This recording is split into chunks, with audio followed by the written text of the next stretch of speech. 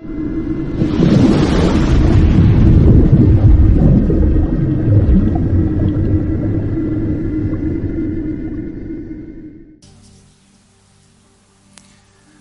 love God's presence, but I also love the Word of God. And we'll get through as much as we can tonight. I have a lot of notes for 2 days, so I'll get to a certain point and stop. But we're going to do something really different tonight as we go through this. We're going to pray as we go. And then at the end, I'll just go through and lay hands, but you'll see what I mean. I'll walk you through. But let's open with prayer. So, Lord, I thank you for your Word tonight. Where would we be without the Word of God? Lord, we love the Word, we honor the Word, and we're submitted to the Word. And Lord, we thank you tonight as we get into your Word.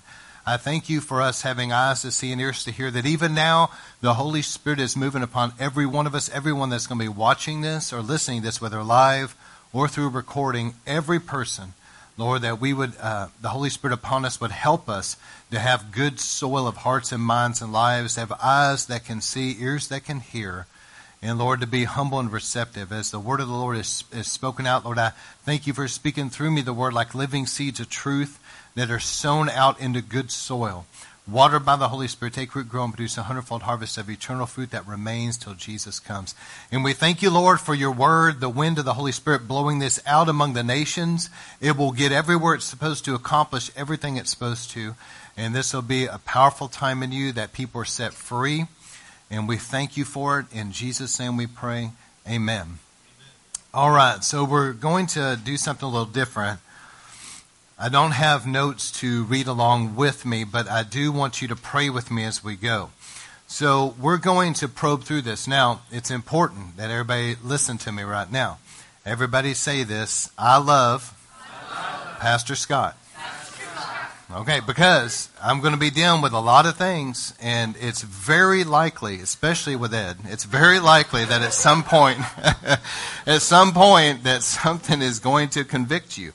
And that's a good thing, okay? So do not get offended with Pastor Scott. All right. But with all seriousness, as we go through this, the important thing for everybody is that, how many knows that God does not forgive excuses? He forgives sin. He does not forgive blaming somebody else. No. He forgives sin. So if people will just be really honest with God and say, Lord, I'm not going to blame anybody else. I'm not going to make excuses. It's me. It was my fault. It's my sin. And I humble myself and confess it tonight as sin. That's when you find forgiveness. You don't find forgiveness by saying, well, it was really this person that did it. It doesn't matter. I want my life to be blessable by God. I want my life to be right with Him. And it cannot really be blessed and be right with God if I'm blaming everybody else, okay? Or making excuses. So tonight and next week, the key is humility. And the key is Judgment Day honesty. Okay, just being completely honest with God. And the key is, I'm going to give you some things that you need. We'll talk about this as we go as well, but being willing to forgive others. Being willing to confess your faith in the Lord and what He did for you. Being willing to turn away from things.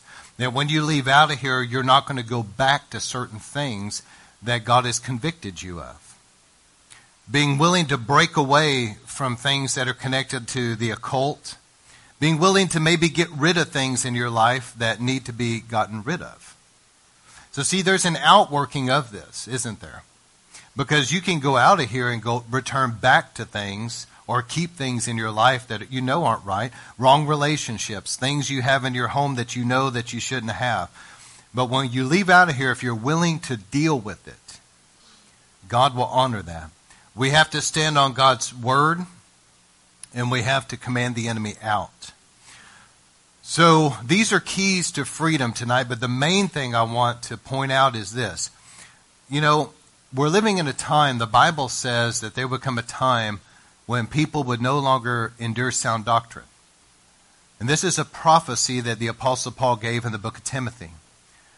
That there would come a time when people no longer wanted sound doctrine, but they would gather unto themselves teachers who only tell them what their itching ears want to hear.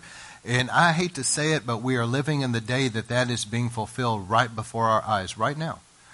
And the tendency is for people in my position to just say, well, and just kind of placate people. Just say, but listen, that's not going to help anybody, is it?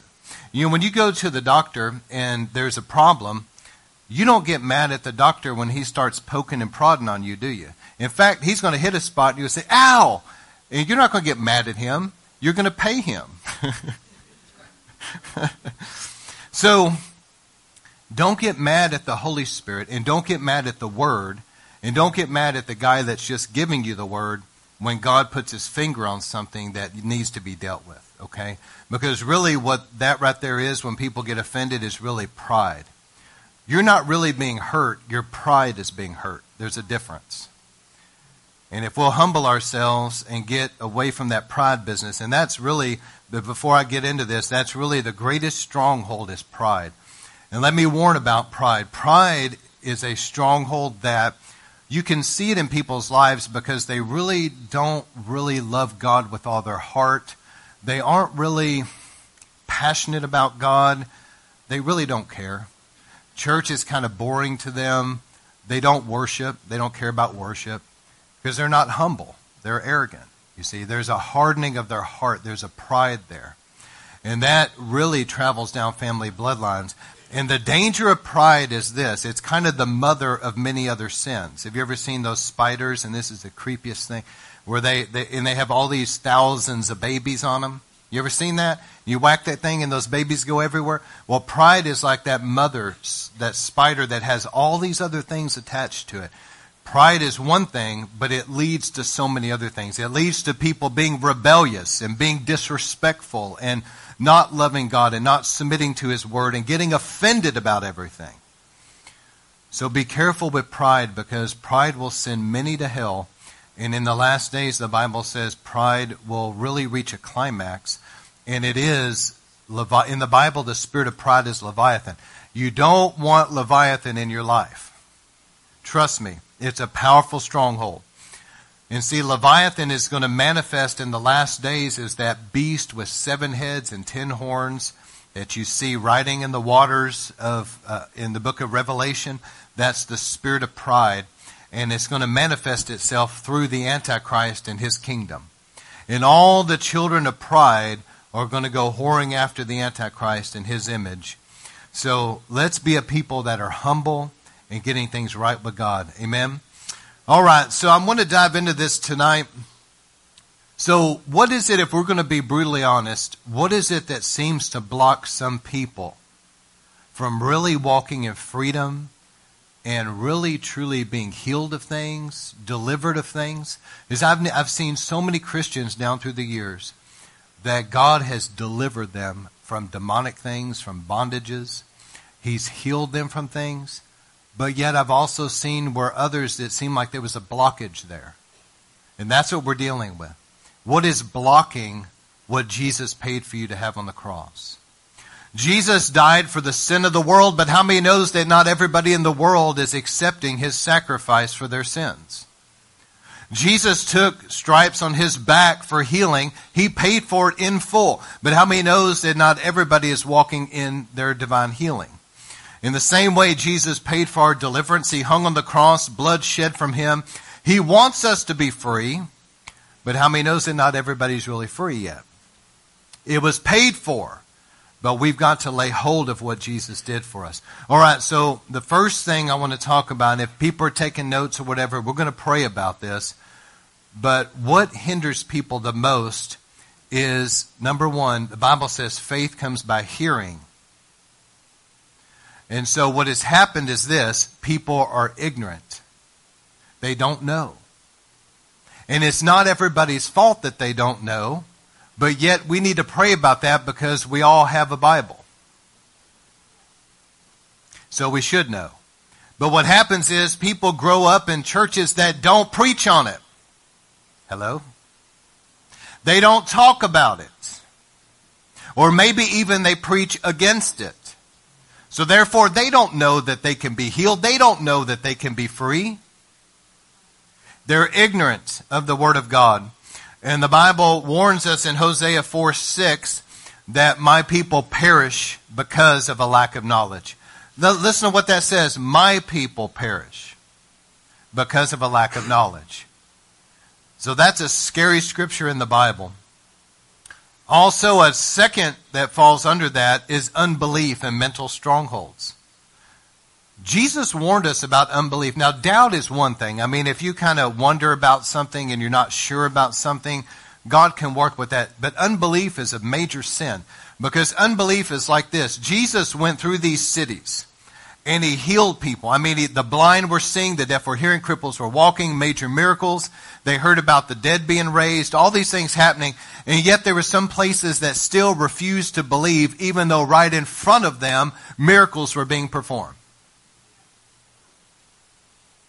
And Jesus said, he rebuked them, woe to you, Chorazin, and I think it was Bethsaida. He said, if the miracles that happened in you had happened in Sodom and Gomorrah, they would have repented in sackcloth and ashes. But he said, on Judgment Day, it's going to be better for Sodom than you. And he said, in fact, they're going to rise up and condemn you and judge you because of this. Listen, it's a serious thing when people have an unbelief about them.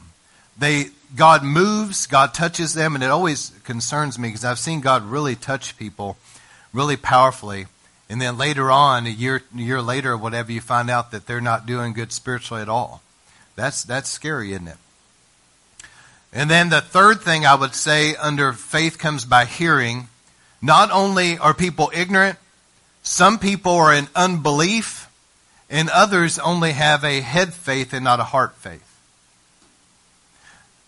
And that's a real problem, because we have to know God's word in our hearts, not just our head just mentally agreeing. Can you turn that air up just a little bit?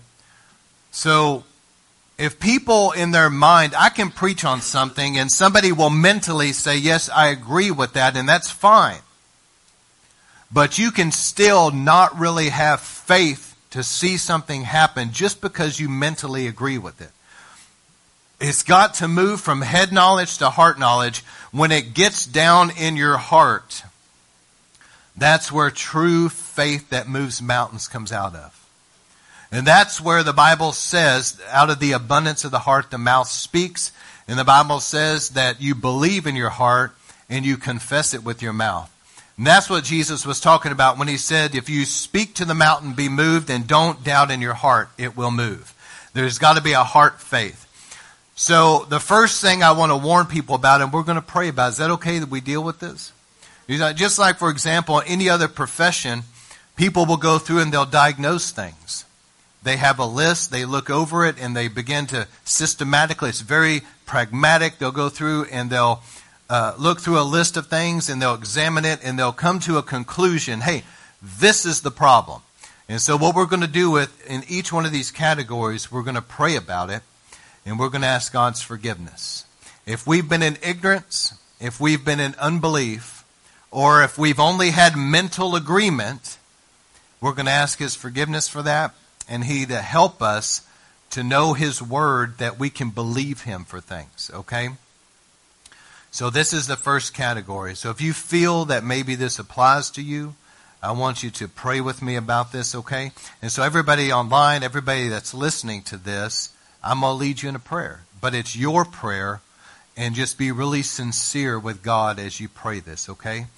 So let's all do this. Everybody out loud. In Jesus' name, I ask forgiveness for any pride, stubbornness, and rebellion, any ignorance of the Scriptures, any unbelief, in any mental agreement that was not true faith. I ask forgiveness. I confess it as sin, and you are faithful and just to forgive me for my sin and cleanse me from all unrighteousness. I receive your forgiveness in Jesus' name. And I thank you, Lord. Help me learn your word, that I will not be ignorant. In Jesus' name, amen. All right, Judgment Day honesty. Have we been ignorant? Have we been in unbelief? Or the second thing that I want to talk about is issues of the heart. There can be a hardened heart that has a lot to do with pride. And so I want us to pray about that. But here's what I want to, and let me just say this too. I wanted to get this in the recording, so I'm glad I just thought of it. But please get a good Bible, like a physical Bible, because I'm telling you, the day is going to come when you're going to not have access on the internet like you've had. And everybody's sitting around their little phones. I think that day will come to an end one day, and we're going to need a good Bible for yourself, okay? All right, so I'm going to read this out of Proverbs chapter 28, verse 13. It says, "He that covers his transgressions will not prosper." But it says, "Whoever confesses and forsakes his sins will obtain mercy." Isn't that awesome? So God simply wants us to humble ourselves. So this next category is issues of the heart. And in this category, number one is pride. People have a hardening in their heart because of pride. And you can see it because they struggle. Like I said earlier, they see other people on fire for God, but they're really not. They see people look forward to church. God and church is boring to them. That's pride. That's a spirit of pride. Other people worship, and they're just kind of bored during worship. Pride. That pride is something that's a major block. And I say this in love, but that pride can send people straight to hell too. And so we've got to repent of that pride. Satan was the one. Listen, if pride could turn a beautiful angel that led worship in heaven into the devil, what can it do to you? So number one is we're going to pray about pride. And pride has a lot of facets to it. Like I said, it's got a lot to it, but looking so critically at other people, being so judgmental of others, tearing others down and being abusive of others, things like that, making fun of people, hurting people. All that's rooted in pride. So that's number one is pride. Number two, the issues of the heart, unforgiveness. How many have had somebody really wrong them? And you feel that at some point in time, you felt that they really did wrong you and they owed you an apology, whether you ever got it or not. You knew it was wrong. And you could hold unforgiveness the rest of your life if you want to, but this is what will happen. Your sins will not be forgiven. You will turn into a bitter, hateful, angry person that other people can't stand to be around. You'll have significant health problems. And in the end, you'll die in your sin and spend eternity in hell. So is holding that unforgiveness worth it? I don't think so. God will deal with them. Let's just forgive everybody and let it go. Amen? Just let it go. When people harbor unforgiveness, there's a root of bitterness that begins to get entrenched in them. And that bitter root produces health problems. It produces a lot of things. It produces anger, kind of a meanness about people. But we don't want that bitterness. And the Bible says a root of bitterness can spring up and defile many people. You know how that happens? Because a bitter person, well, I can't believe they said that, and start trash talking other people, and it defiles all these other people, brings everybody else into their offense, causes all these problems. But if we'll just forgive people. And under the issue of a heart issue, okay, also I would add hatred. The Bible says if you hate in your heart, you've already committed murder. And the book of John talks about 1 John, that you cannot be a Christian and hate your brother. So hatred is something that is a serious bondage in people's lives. And so we're going to confess these issues of the heart. And the last part of the heart would be this, that people have like unconfessed, unrepented sin in their heart, that they're holding on to things. Listen, we've got to hate sin. I remember one guy saying, he was telling a minister, he said, well, I want to be delivered from something, yet I kind of love what I'm doing and I don't want to turn away from it or whatever. He says, you think God can deliver me? And the pastor said, absolutely not. God delivers you from your enemies, not from your friends. So as long as you're going to hold on to stuff and love your sin, you can forget about freedom. God's wanting us to hate our sin and turn from it. Amen? When we leave out of here, we're going to make up our mind if there's something we need to do or change, that we're going to determine that we're going to follow through and do it. It's easy in this anointing to say something. It's a different thing when you get out of here and you actually do it. So whatever you got to do, if there's a wrong person in your life and you know it, if there's something in your life that you know you need to get rid of, do it. So I want to pray with you today about issues of the heart. So wherever you're at, those that are listening, how many want, the Bible says God wants us to have clean hands and a pure heart. How many want a pure heart? Jesus said those that are pure in heart will see God. Isn't that awesome? What a promise. And so our hearts to be really clean before Him. Doesn't mean that we got everything together. We'll never be perfect. We don't got everything figured out. But we want our hearts to be pure, right? So if you want that tonight, I want you to pray this. Jesus, I ask forgiveness for all unforgiveness and bitterness, all pride, and with pride, the criticisms, the judgments, being mean to people, being oppressive, hurting others, having a hard heart. Forgive us, Lord. Any hatred in our hearts, any idols or affections in our hearts toward those things that you don't want in our lives, we ask forgiveness tonight. That you cleanse us. We turn from it and we forgive others in Jesus' name. So before we move on, I want you to pray about that because I feel something there. Just close your eyes. I want you to pray about that right there. Anything that comes to your mind, especially somebody you need to forgive, I'm going to give you a couple minutes. I want you to pray about it. Is there pride? Has there been hatred? Things that you've had in your heart that's not right? Do you need to forgive somebody? Just take a moment to pray about it.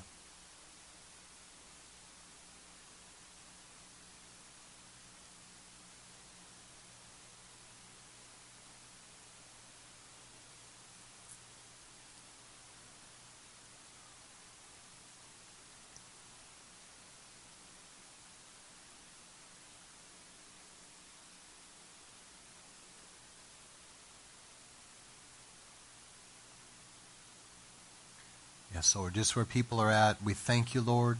Even like the God of self, people just, sometimes it's all about me, what I want, when I want it, how I want it. It's all about me. Lord, forgive us for that pride and that selfishness. But Lord, we forgive anybody that's wronged us right now. We repent of anger. We repent of pride. We repent of being judgmental and critical, being mean to people, hurting others, oppressiveness.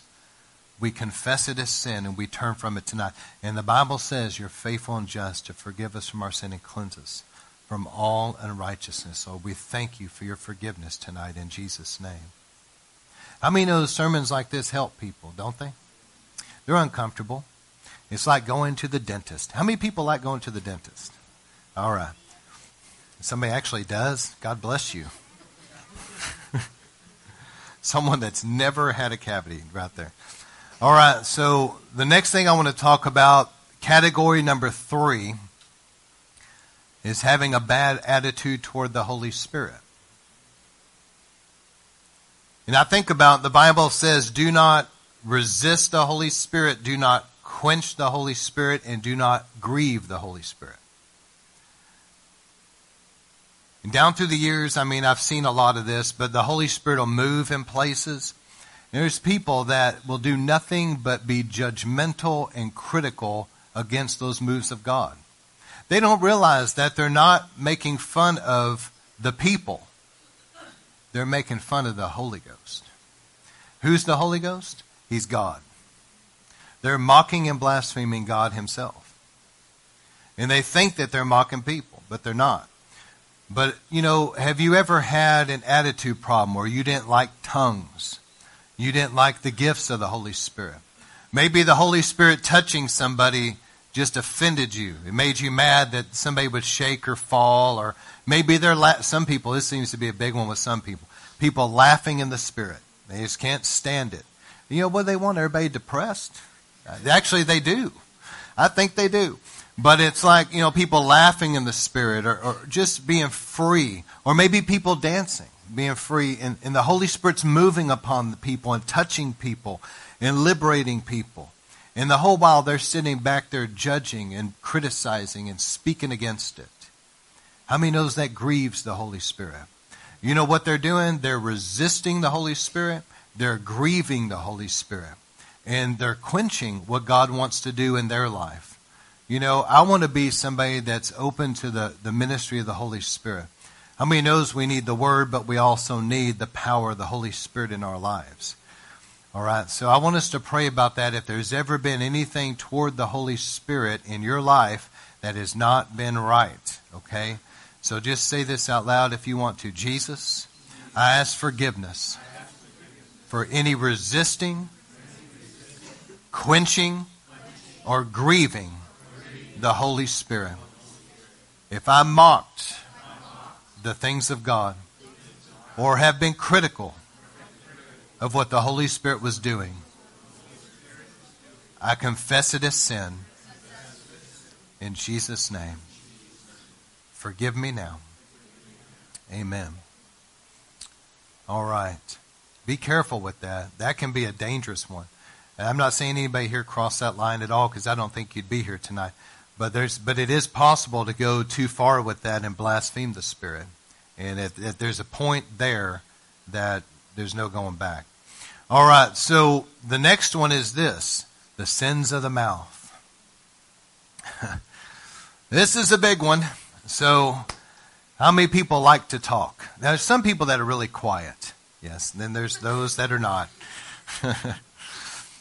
But with that said, we have to be careful with what comes out of our mouth, because the Bible says that every careless word, we will give an account for that on Judgment Day. Think about that.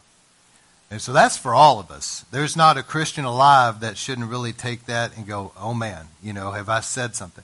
Because Jesus has warned us, do not speak out careless words and things that hurt people and the things that maybe we speak over ourselves, like self-imposed curses, which I'm going to talk about.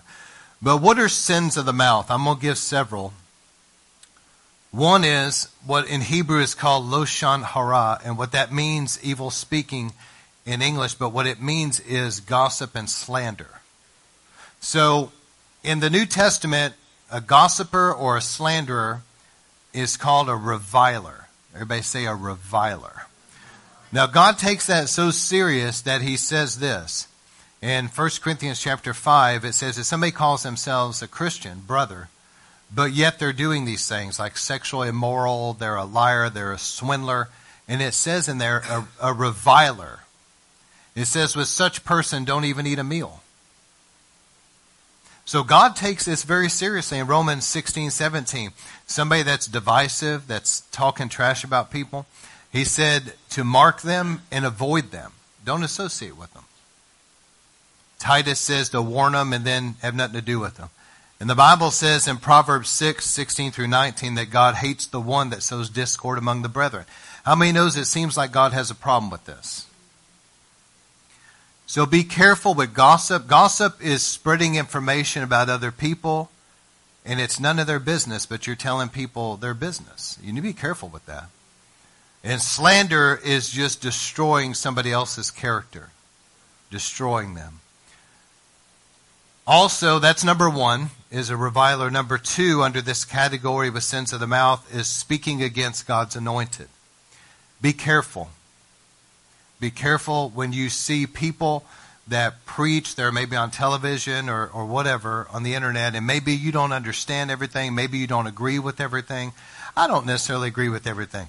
But be careful about speaking against them, though, because they may still be right with God. It's just you don't understand it. You understand what I mean? It's not our place to be going around trash talking and speaking against God's anointed. Okay?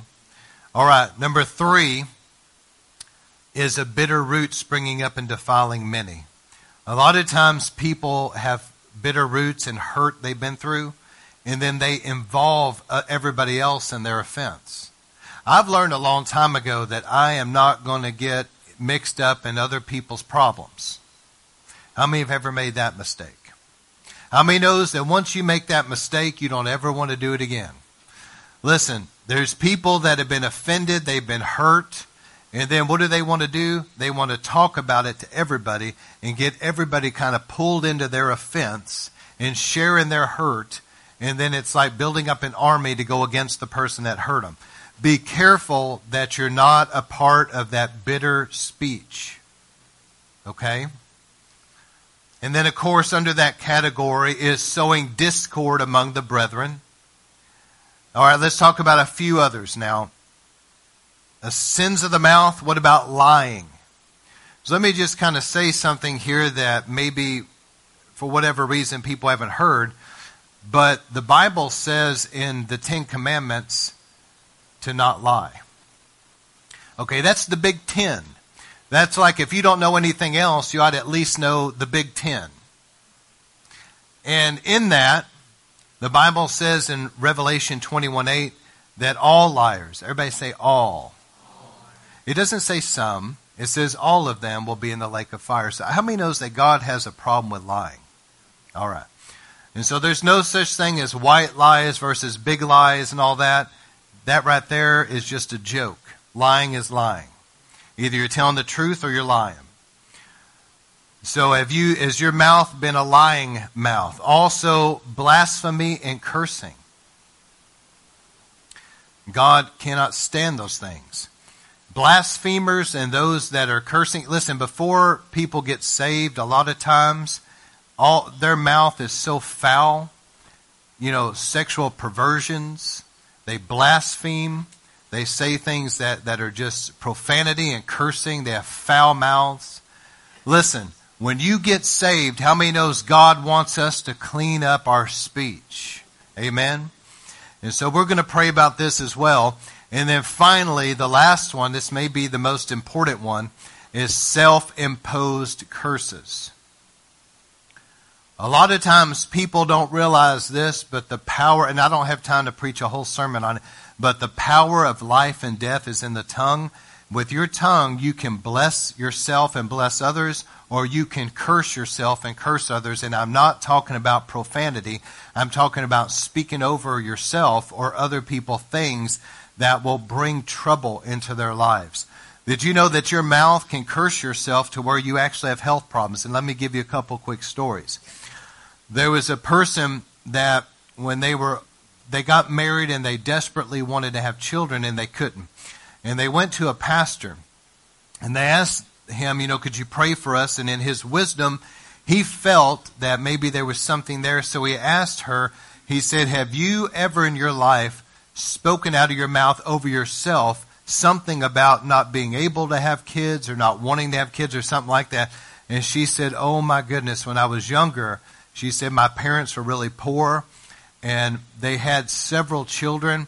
And I was one of the oldest. I was the oldest female. And my parents, both of them had to work because we were poor. And she said, I found myself at a very young age having to take care of all these kids. And she said, I kept saying to myself in frustration, I will never have kids. I don't ever want to have kids. And she said, I spoke that over myself so many times. And he said, now you need to renounce that. And he led her in a prayer. And she said, Lord, forgive me for saying that. Lord, take those words off my life. And did you know after that, her and her husband, she got pregnant. And they had been trying for years. Words can curse yourself. I mean, she cursed herself. I think about how many people when they were younger maybe said things like, I hate my legs. And then they get older and they have problems in their health with their legs. They have all kinds of health problems and pain and all these things in their legs. You need to be careful what you speak over yourself, because you can curse yourself and hinder yourself, and also that you curse other people. Be careful what you speak over others, because it can set something in motion that's negative in their life and destroy them. I think about an example could be something like this.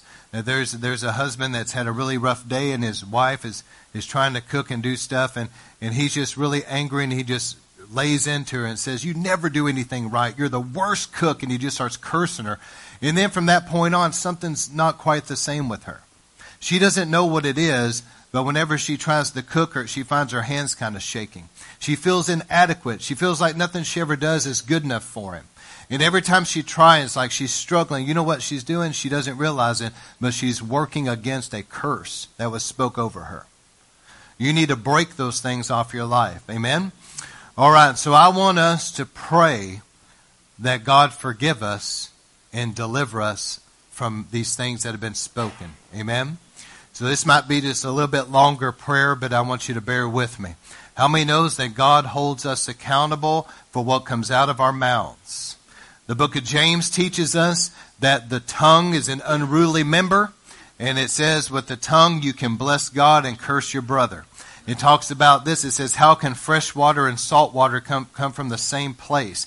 And it's saying that we've got to learn to tame our tongues. So I want us to pray this. Ready? Jesus, we ask forgiveness for all the gossip, all the slander, all the evil speech that's come out of our mouths that has hurt others. If we've spoken against your anointed, we ask forgiveness. Any bitter speech where we were offended and we drug other people into our offense, forgive us, Lord. All the sowing discord among the brethren, we ask forgiveness. All the lies, all the blaspheming, all the cursing, all the careless words, forgive us, Lord. Things we spoke over ourselves or over others that was a curse, forgive us, Lord. Let that be broken off our lives. From this day forward, we confess it as sin, and you are faithful to forgive us and cleanse us. In Jesus' name. I felt that tonight. That was a powerful one. So the sins of the mouth. I've got just a couple more I want to talk about. And then I've got a list of those I'll go through next week. But in this category, strongholds of the mind. Your mind can really be in bondage to the devil. You can picture, if you will, like if you look at a map and somebody that purchased a piece of real estate on that map, and then they begin to build a home on that real estate. A lot of times in the mind, people are believing things and thinking things in the mind that are simply not true. And it's like they're giving real estate in their mind to the devil's kingdom. And he begins to move into that real estate of their mind, and he begins to build a stronghold in their minds. And they begin to struggle with things. And now this can be a lot of different categories, but let's talk about for a moment religious bondages. People that have sat in particular denominations and they've been taught a bunch of pet doctrines and traditions of men. And those things have gone into their mind and created a stronghold of a religious spirit. That now a religious spirit is beginning to build on that real estate in their mind, and they're in bondage there. And it's hard for them to really break free from that, because every time somebody's preaching something contrary to that, that stronghold in the mind bucks up against it. And for example, somebody could have grown up in a church, and this could be a lot of different examples, but let's just pick on tongues. They grew up in a church where they're taught that tongues were of the devil, tongues were evil, you should have nothing to do with it, it passed away with the early church, etc. So they developed that stronghold in their mind. They never hear tongues in that church, and they're taught a false doctrine. And then later on, they get older and they start going to a different church and somebody's speaking in tongues, and they find themselves reeling back and they have trouble with that. They don't like it. Why? There's this mental stronghold there. Somebody preaches on it and they have a problem with it, and they start getting irritated with that preacher and they start getting critical and they don't want to hear it. Why? That stronghold in their mind.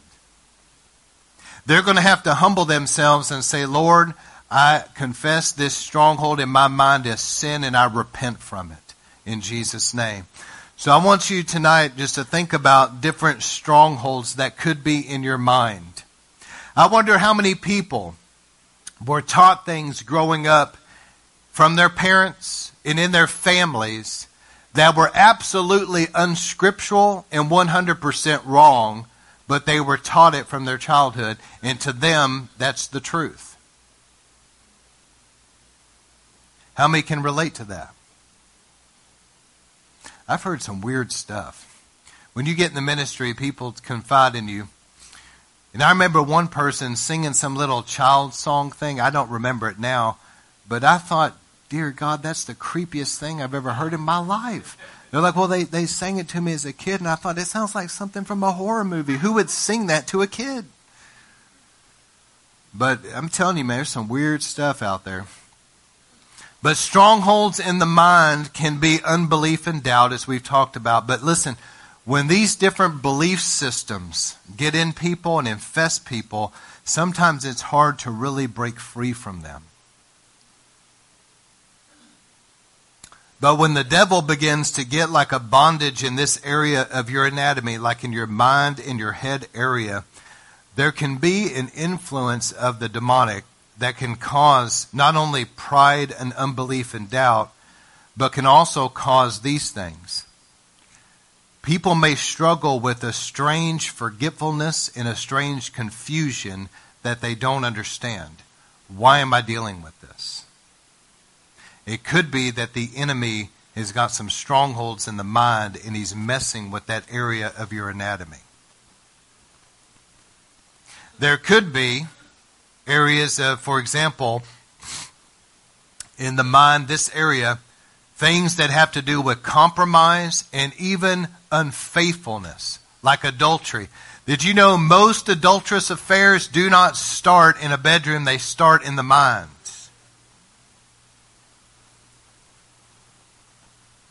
And a lot of times people that compromise, they compromise their convictions, they sell out, they know something's wrong, but they get around a group of people and they start doing it anyway. And that's something a lot of times in this area of the anatomy where they're making decisions with their mind, they're making decisions that they know that they shouldn't make, but they're doing it anyway. And there can become strongholds in this area of compromise and even adultery. Is this making sense? There can also be in this area where the enemy is tormenting people with irrational fears and even mental illness and even insanity. I have found just from my experience alone, I'm only using my experience, but the overwhelming majority of people that have had mental illness of different kinds, that once they got deliverance, my wife and I prayed with them about things, that I can't think of anybody that it didn't happen to up to this point. My wife's back there, but it cleared up. It from what I remember, about 100% of the time. I can't think of anybody that it didn't. So I think, in my opinion, a lot of the mental torment, the irrational fears, the mental illnesses, and all of that insanity, I think a lot of that is the work of the demonic, in my opinion. And it's a torment, isn't it? And people live tormented.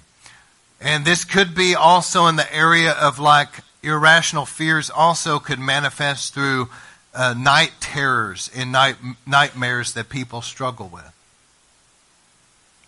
But how many knows Jesus wants us free? Amen? And even things that people struggle with in this area in the mind that maybe is manifesting itself through their personality with something like Asperger's or autism and different things that's affecting the way that they act. It can be the work of the enemy. So I want to deal with that because how many knows God wants this area of our anatomy free from the oppression and the torment of the enemy? I also think about depression while we're on the subject. People that deal with the sense of hopelessness and they go into deep, dark depressions. I think of people that maybe not always the case, but maybe a lot of people that have had migraines, and it's actually a demonic torment that sets on their head and just oppresses them. I'm not saying that's always the case, because it could be something else causing a migraine. But it could be the enemy doing it as well. And so this area, God wants us free. He doesn't want people tormented in their mind. But we're going to have to, but the Bible says, pull down these strongholds and bring every thought captive. That you're not going to let the devil keep messing with your head. If he's been causing depression, and I think about also deep sorrow and grief, where maybe people have had something horrible happen to them. Maybe it was a loss of a loved one, or maybe they had a spouse that just totally betrayed them. Betrayed their kids, left them, and it was a horrible thing. And they felt so devastated. There was such a loss there. But listen, there comes a point in time where God heals us, and we get up and we move on from these things. And we're not going to sit around any longer in a dark room with the shade drawn and just keep dwelling on that night and day and living in this hopelessness and this deep sorrow and this grief and this depression. God doesn't want us there. We've got to get out of that and find freedom in Christ from those things. Amen? And so I think about many times that we have to learn to really discipline our minds. I think about, for example, King David, how he was looking at this giant, Goliath, obviously, that all these other people were afraid of. But what did David do? He used his mind, and it says that he remembered how he defeated the lion and the bear. He remembered the wonders of God, the miracles that have happened. He was focused on the positive here. He remembered the lion and the bear, and then he said, with that remembrance, now he's looking at something in front of him and says, and he will be no different. So we've got to get our minds to where we're focused on the good, and we remember how God has been with us, how God has been faithful to us, how God has answered prayers. How many have had answered prayers for real? You know that you have. God's answered prayers. There were times I desperately needed something, and God performed a miracle for me. He came through for me. And we need to be dwelling on those things. And then we look at our present or future and we say, you know what? It's going to be no different. The same God there is the same God now, and the same God that'll be there tomorrow. He's going to see me through it just as He's been with me in the past. He's going to be with me in the future. And we've got to use our minds as almost like, if we will, a spiritual weapon of positivity about those things, that we have faith in God, the one who's been with us, okay? And don't let the devil get real estate in your mind of all this doubt and fear and unbelief and negative. You know, David could have done that. He could have looked at the giant and thought, man, there is no way I could kill this guy. And that's what everybody else was doing. But instead of that, he renewed his mind and he thought, wait a second, I killed me a lion. Not too many people can say that. I took down a bear. He was by himself. It wasn't like me and 12 guys did it. He did it. And he said, this big boy is going to come down just like they did. And so I want us to pray about areas of the mind, okay? How many are with me tonight? So let's pray this. Jesus, we ask forgiveness in every area of our mind where we've been dwelling on things, entertaining thoughts that are not of you, strongholds, things we allowed that were prideful, rebellious, lustful, idols, depression, all the different things in our minds that we've allowed that's not of you. We confess it as sin. In Jesus' name. And you are faithful to forgive us and to cleanse us from all unrighteousness. In Jesus' mighty name. Amen. All right. I got just a couple more. And I'm going to talk about defiling our temple. There's a scripture in the Bible that is pretty stern warning in Corinthians, where it says that if we defile God's temple, God will destroy that temple. And it's obviously a reference to the Old Testament where God allowed Nebuchadnezzar to destroy the temple. But it was because Israel defiled the temple. But now, what's the temple of the Holy Spirit? We are. In particular, the Bible talks about our bodies. And so our physical bodies need to be holy unto God. That's why in the book of Romans, in Romans chapter 12, it says this. It says that we are to offer our bodies as a living sacrifice, holy and acceptable unto God. Amen? That's one of those scriptures that pretty much all of us have learned early on in our Christian walk. But our bodies need to be holy, but yet our bodies can be defiled. And as I said, look this up. There's a scripture in Corinthians that says, if you defile God's temple, God will destroy that temple. I wonder how many people's bodies have gone through destruction because it was dedicated to God as holy ground, but yet they begin to defile it. But how many knows God is faithful to forgive us, though, and cleanse us? And God wants our bodies to be pure. And so I'm going to give you a couple different things that can bring like a defilement to your physical body. And I believe a lot of times when people defile their bodies, they can incur health problems specifically in those areas. I remember this one guy that was in good health and for whatever reason fell into sexual sin. And it wasn't long after that till he started developing cancer in his prostate that ended up killing him. And so you can open doors to the devil by defiling your body. Okay? And so the number one, the Bible says sexual sins, it says all other sins are one thing, but it says when you sin sexually, you actually sin against your own body. The Bible says that. And that's an interesting statement because you're not just sinning in a way that affects your soul and your eternity. It's not just that alone, but you're actually sinning against your own body because you're defiling your body. And we're living in a time that it seems like sexually, people, I guess, think anything goes, but the Bible says very clearly in the scriptures that the sexually immoral will not inherit the kingdom of God. People that are not living sexually pure are not going to be in heaven. I don't care if they call themselves a Christian and go to church all the time. If they're living in sexual immorality outside the church, they're not going to go to heaven when they die. And so what I always tell people when I do a lot of street evangelism, to keep it really simple, I think most people understand this because they always bring up stuff to me, the blame shifting and excuses.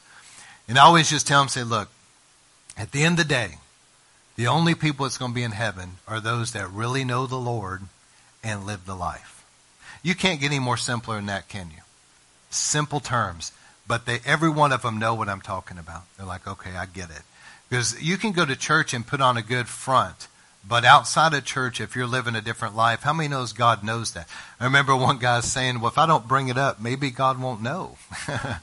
How many knows that God knows all things? Amen? All right. So number one, sexual sins. So what does the Bible call sexual immorality? Number one, fornication, which is sex outside of marriage. Okay? And nowadays, from what I understand, fornication is rampant. And people think they can just live with their boyfriend or girlfriend and all is well. But listen, that's not what the Bible says. Okay? The second one would be adultery. This is whenever you're married, but you're having sexual activity outside of the marriage bed. Adultery. Number 3 would be pornography. The Bible says to look with lust is already committing adultery in your heart. And there can really be a sexual lust and a fantasy in the mind that can be a stronghold in the mind that people have got to be delivered from. Amen? Also, any type of same-sex type of attractions. The Bible condemns it. 1 Corinthians 6, 9 through 10, that any type of homosexual, bisexual type of activity, the Bible calls it sin. And then, of course, any perverted, unnatural sex. Talking about like incest, or things that may be molesting children or rape. Obviously, these things God is very strongly against. And so any type of sex, let me just put it in the simplest terms. The only sex that God's okay with, and He made it this way, is between a husband and wife in marriage, and that's it. Amen? All right, so that's one way that people can really defile their bodies and can incur judgment on their bodies because they're defiling themselves. Another sin that I will talk much more about in a later category is the occult. People can defile themselves, including their physical bodies, with these occult practices that people do. Okay, I'll talk more about that another time. But when you participate in these things, I'm telling you, it brings a defilement on your life. For example, I can't dwell on this, but like somebody goes to some seance. How many knows the Bible strongly condemns necromancy, which is things like seances, trying to commune with the dead. And you start holding hands with other people, and you start summoning these spirits of the dead, you are defiling yourself. All right, I'll come back to that at a later time. Also, anything to do with marking or cutting up the body can and does defile. And so this can be any number of things. Now, I remember when I was ministering one time to a group of young people. You know, I was thinking about this earlier. I've been preaching these type of sermons because I forgot about this, but I was ministering in a home to young people back in like 2003, 4, and 5. And so that's when I was preaching a lot of this, and God was using it. But anyway, so I was preaching about this, and there's different people having different things there. For example, maybe they, through some gang initiation of some kind, they had gotten something like a cigarette lighter, got it really hot, and they would brand something in their arm, and they would create some type of insignia there that branded them for that group. People that were cutters. How many have known people that do that? They're depressed, and you can see it. I remember seeing this lady, and I felt so bad for her, but it was like there was a line, it was a store, and I was standing at this checkout line with people behind me. And as she was reaching over to get my stuff, I noticed that her whole arm up like this was just scars of where she cut herself. And I remember just feeling so grieved. But I mean, you're in a situation where you can't get into some big long thing about it with her. But it's just sad. It's almost like some kind of a spirit of suicide in that, isn't there? But people that cut. And I think about also the tattoos and the piercings. Again, you're marking up and you're cutting up your flesh. And the Bible is not okay with this. Now, I remember years ago, back when I was away from God, I remember I had gotten a tattoo back then. But man, when I got saved, I said, Lord, forgive me, and I'm not going to keep doing it. Amen? And so talking about marking up and cutting up the body, and so this is a true story. I was ministering to all these young people, and I told them, look, if you've done any of this, I want you to anoint your body and add some oil there, and I'm going to pray for you. And so some of them were there, and they would just anoint their wrist where they cut themselves or whatever. Others were disappearing. So apparently this was in private locations, right? So they're disappearing and coming back. Let's just leave that alone. And so after all this awkwardness, everybody's gathered, right? And I'm up here and I'm praying, and I'm not really thinking too much about it other than God's power's here, and whatever you open the door to is leaving. And I remember I took authority. I break this off you in Jesus' name. And it was a collective sound that came out of the entire group. There was probably at least around 50 young people. In all of them, it was like a gasp. And you could feel something come off them up in the air like this and roll out the back. And it was evident to every single person there, including the leadership. God delivered them. So be careful, because you can open doors to the enemy through the way you defile your flesh. Also, wearing things that are satanic. You know, I love you enough to tell you the truth tonight, but God doesn't want you wearing these pentagrams and goats' heads and things that are straight up Satan worship. Things that are associated with the occult, upside down crosses, whatever it is. You can defile yourself, and not to mention, there's so many stories of people that needed to be delivered or healed, and they were there, and while they were getting prayer, the minister would say, "What is that you're wearing?" And they said, "Well, this necklace or this bracelet is such and such." He said, "You need to take it off." After they took it off, then they were healed or delivered. But it was a blockage to them until they were willing to get rid of it. In the same way, things that defile your body. I think about various types of drugs and alcohol and tobacco and all these things that people are putting in their bodies. It defiles. So when we come to Jesus, God's wanting us to clean out our lives, purify, sanctify our lives unto Him. And also I would add that your home, God is very interested in the spiritual hygiene of your home, and I'll talk about that category later, but just right now I would mention this. Are there things in your home that are defiling your home and maybe defiling you with it? Let me give you an example. Are there things in your home that have to do with witchcraft and the occult or Satan worship? Are there things in your home that are pornographic? Are there things in your home that you know you shouldn't have, and it has some type of a spiritual effect on both your home and you need to get it out of your home? And so this category is defiling the temple of God. God wants us pure. Amen? And so whatever we need to do to get things out of our lives, I would say just do what you got to do. If, for example, with sexual sins, if there's something in your life, if you are somebody that you know that you cannot handle a computer or a certain type of phone or something, you know that you can't handle it, then get rid of it. It's better to not have that and end up in heaven when you die. What did Jesus say? He said, if your eye offend you, pluck it out. It's better to go to heaven with one eye than hell with both. What he means by that is not literally to gouge out your eye, but he's saying take drastic measures to cut out of your life whatever you got to get out. If it's going to send you to hell, it's not worth it. And there's some people when they leave out of here, maybe there's even relationships you don't need in your life. There's people maybe you need to quit hanging around.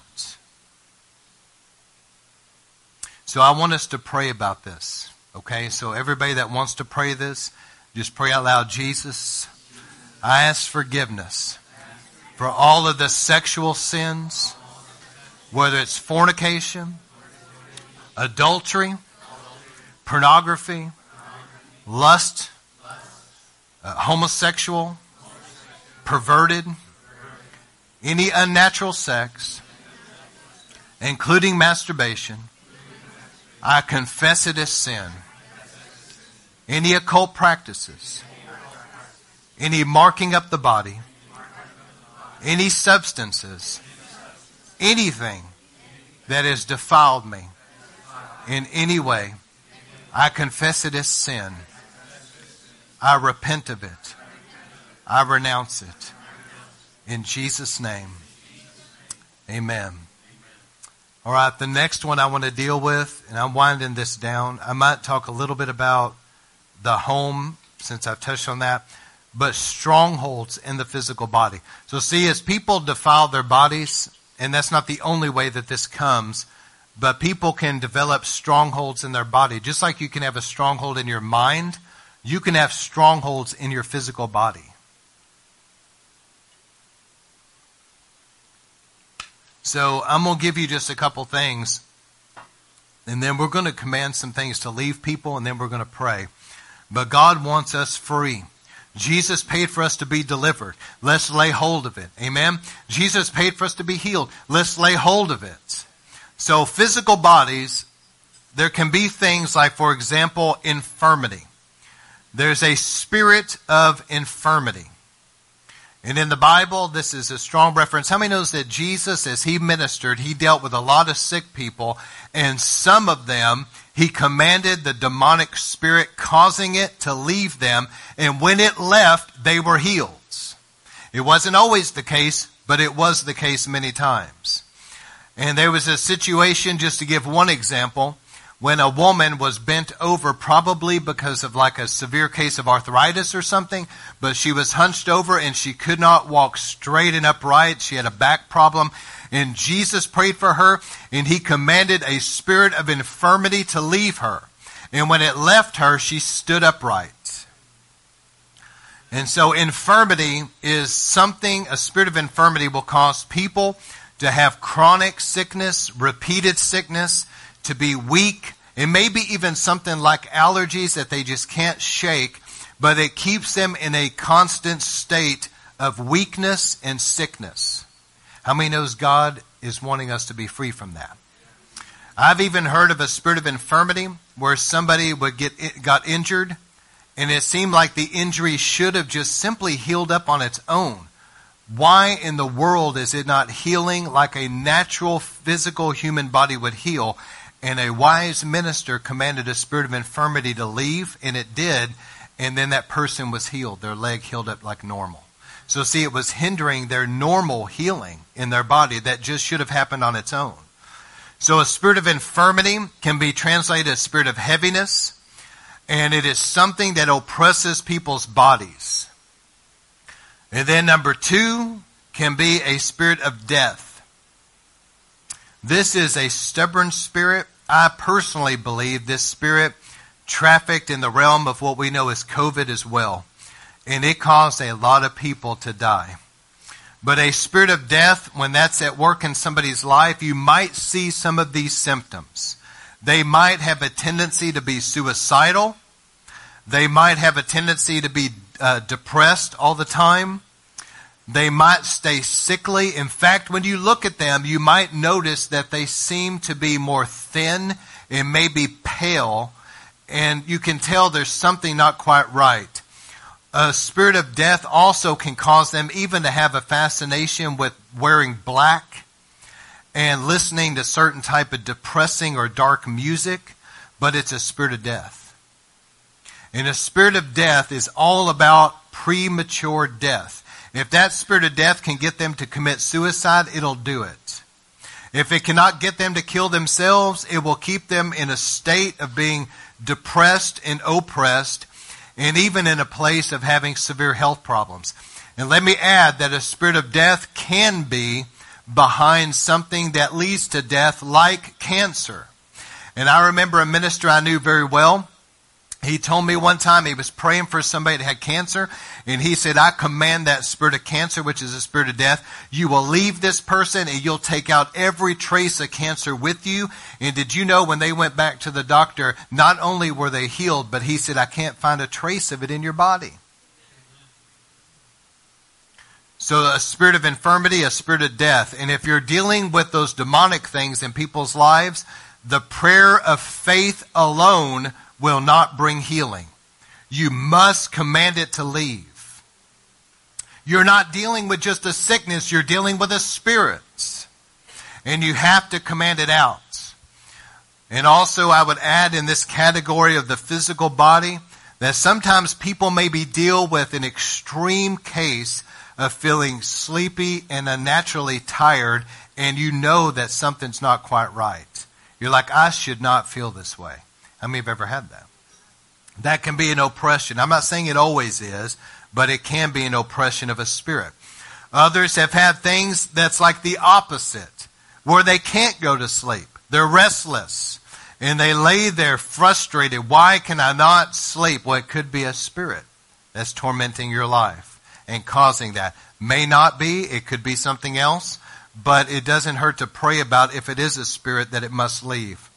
Spirits that attack people's physical bodies can cause things like migraines. They can also, the same type of strongholds in the physical body can cause, there are demonic spirits that can cause people to have seizures. In fact, that's in the Bible. Do you remember that guy that brought his son to Jesus, but first his disciples could not cast the spirit out? And he said, my son will go into these seizures that'll throw him into the fire or throw him into the water and try to kill him. And he said, your disciples couldn't cast it out, and Jesus cast it out. So there can be a spirit that causes seizures. There can also be a spirit, now this is important because this is a strong one and I've dealt with this, a spirit that causes arthritis and or crippling. Remember that word crippling. Everybody say crippling. How many knows God wants our bodies to function right? He does not want people twisted up and contorted and not able to get around and they're crippled. That is not God. That there can be a spirit that does that. Now, I remember one guy was saying he saw this with his own eyes. One of the most awesome miracles he ever witnessed was at a Catherine Kuhlman meeting. And he was with her probably in the early 70s. And he said that this lady was there and she was all twisted up with arthritis. I mean, she was totally crippled. Her legs were twisted, her arms were twisted. She obviously was in pain. And when she was sitting there, and he happened to be seated behind her to the right a little bit, and Catherine was on the platform to his left, and so the lady was just right there in his view, you understand? And so Catherine was praying for people and was commanding, things to leave and praying for healing and having words of knowledge, and the guy said he saw the power of God hit this woman. And he's sitting there watching her as her bones started cracking, and he heard her bones cracking. And she began to straighten out her arms and her legs, and she was completely uncrippled from that as God healed her. All right, also, and this is important that you remember this, not only a spirit of infirmity and a spirit of death, a spirit that can cause seizures or epilepsy, that type of thing, a spirit that can cause crippling, but also a spirit that can cause pain. Some people's pain is demonic. I'm not saying obviously that's always the case. But some people, there's a spirit that causes them to live in chronic pain of some kind. And God wants us free from these things. He wants these strongholds in people's bodies to be delivered from that. Amen? Jesus took it upon himself. His back was plowed open. Blood dripped from his body. And he does not want people living like this. This is a physical torment in the body. And so here in a moment, we're going to pray about that. And we're going to command some of these things to leave. And then we're going to finish this next week because I don't have time to get into all of it. But next week I want to deal with idolatry and iniquity and other gods. I also want to deal in depth with the occult. And I want to deal with people's homes. And finally, with personal and generational curses. And so next week is going to be important that you don't miss that sermon. But I do want to close this out with a little bit about the home. I'll touch on it more next week. But God wants us in our marriages and our families that our homes be in order. Now I'm going to close with this, so please don't miss this. I think about a lot of times we're living in these last days and there's this Leviathan spirit that's so strong and then there's this area of witchcraft that seems to be really strong. And you see that in Revelation chapter 17 with the whore of Babylon. That's a spirit of Jezebel. It's a spirit of witchcraft. And these things are pervasive. It's end-time spirits. The Bible's very clear about it. And we're having to face these things in our society. And our homes need to be in order. And I think many times, maybe if a man was never really the spiritual leader he should have been in his home. And don't get offended with me or anything. I'm just pointing this out. And then later on in life, he gets saved and he's on fire for God and he loves God. But he realizes now that his kids aren't in church and they're not living for God. He didn't raise them in that way. How many knows God loves you and he wants to redeem that? He wants to restore the years the locusts have eaten. But I'm pointing these things out because we need to humble ourselves to the dirt and say, Lord, forgive me for this. I confess it as sin. It's my fault. I wasn't what I needed to be. And I'm only going to touch on this tonight, but I think about maybe a wife that was very manipulative and controlling and domineering and never would let her husband be the leader he needed to be. And she was the problem. He tried to lead, but she was always fighting him and resisting, and she wanted to be the one that made the decisions and be in control. And it was all about that power and control. And homes that have been out of order and dysfunctional because of it. Think about what I'm saying. How many children's lives have been totally messed up because of these things? Are y'all hearing me? Children that have no idea what it's like to have a home in order and unified. All they know is all of this dysfunction and disorder and division. Now think about those three words I just said. All of the disorder, all of the division, and all of the dysfunction. Those three things are pervasive in our American society, and it's producing children that are messed up, and it's not their fault. It's the homes they grew up in. And so I'll deal with it more next week, but I just want to pray about that tonight, and I want to pray about the physical body. Have we done things to abuse our own bodies? Have we done things that have affected our bodies? I want us to pray about that. So if you would, I want you to pray with me. Jesus, we ask forgiveness in any way where we've abused our bodies, not taken care of our bodies, used our bodies for evil purposes. We confess it as sin. Forgive us in our families where the husbands have not been what they need to be, and where wives have not submitted themselves and not been what they should have been. All the pride, all the rebellion. Forgive us, Lord, where there's been disorder and division, dysfunction and divorce in our families. All of our sin, all of our transgressions, all of our iniquity in us and in our families. We confess it today. You are faithful and just to forgive us of our sin and cleanse us from all unrighteousness. We renounce Satan and everything of the devil's kingdom. In Jesus' name, we command you to leave us now, to leave our bodies, leave our minds, leave our emotions, leave our families, leave our house, leave our marriages, and get out of our kids in Jesus' name. And Lord, we thank you for it. We thank you for breakthroughs in Jesus' name. Again, I just want to pray for people tonight. There's a level of breakthrough that's begun tonight. It will finish next week. Don't miss next week. Try to physically be here because we're going to finish this, and that's going to prepare for the conference. I'm helping to clear things away, okay? I want us to go ahead and if you want to go take care of that, I want you to place something back there, and we need to move the chairs, and I'm going to pray with people. It's going to be pretty quick, but I'm just going to agree with you.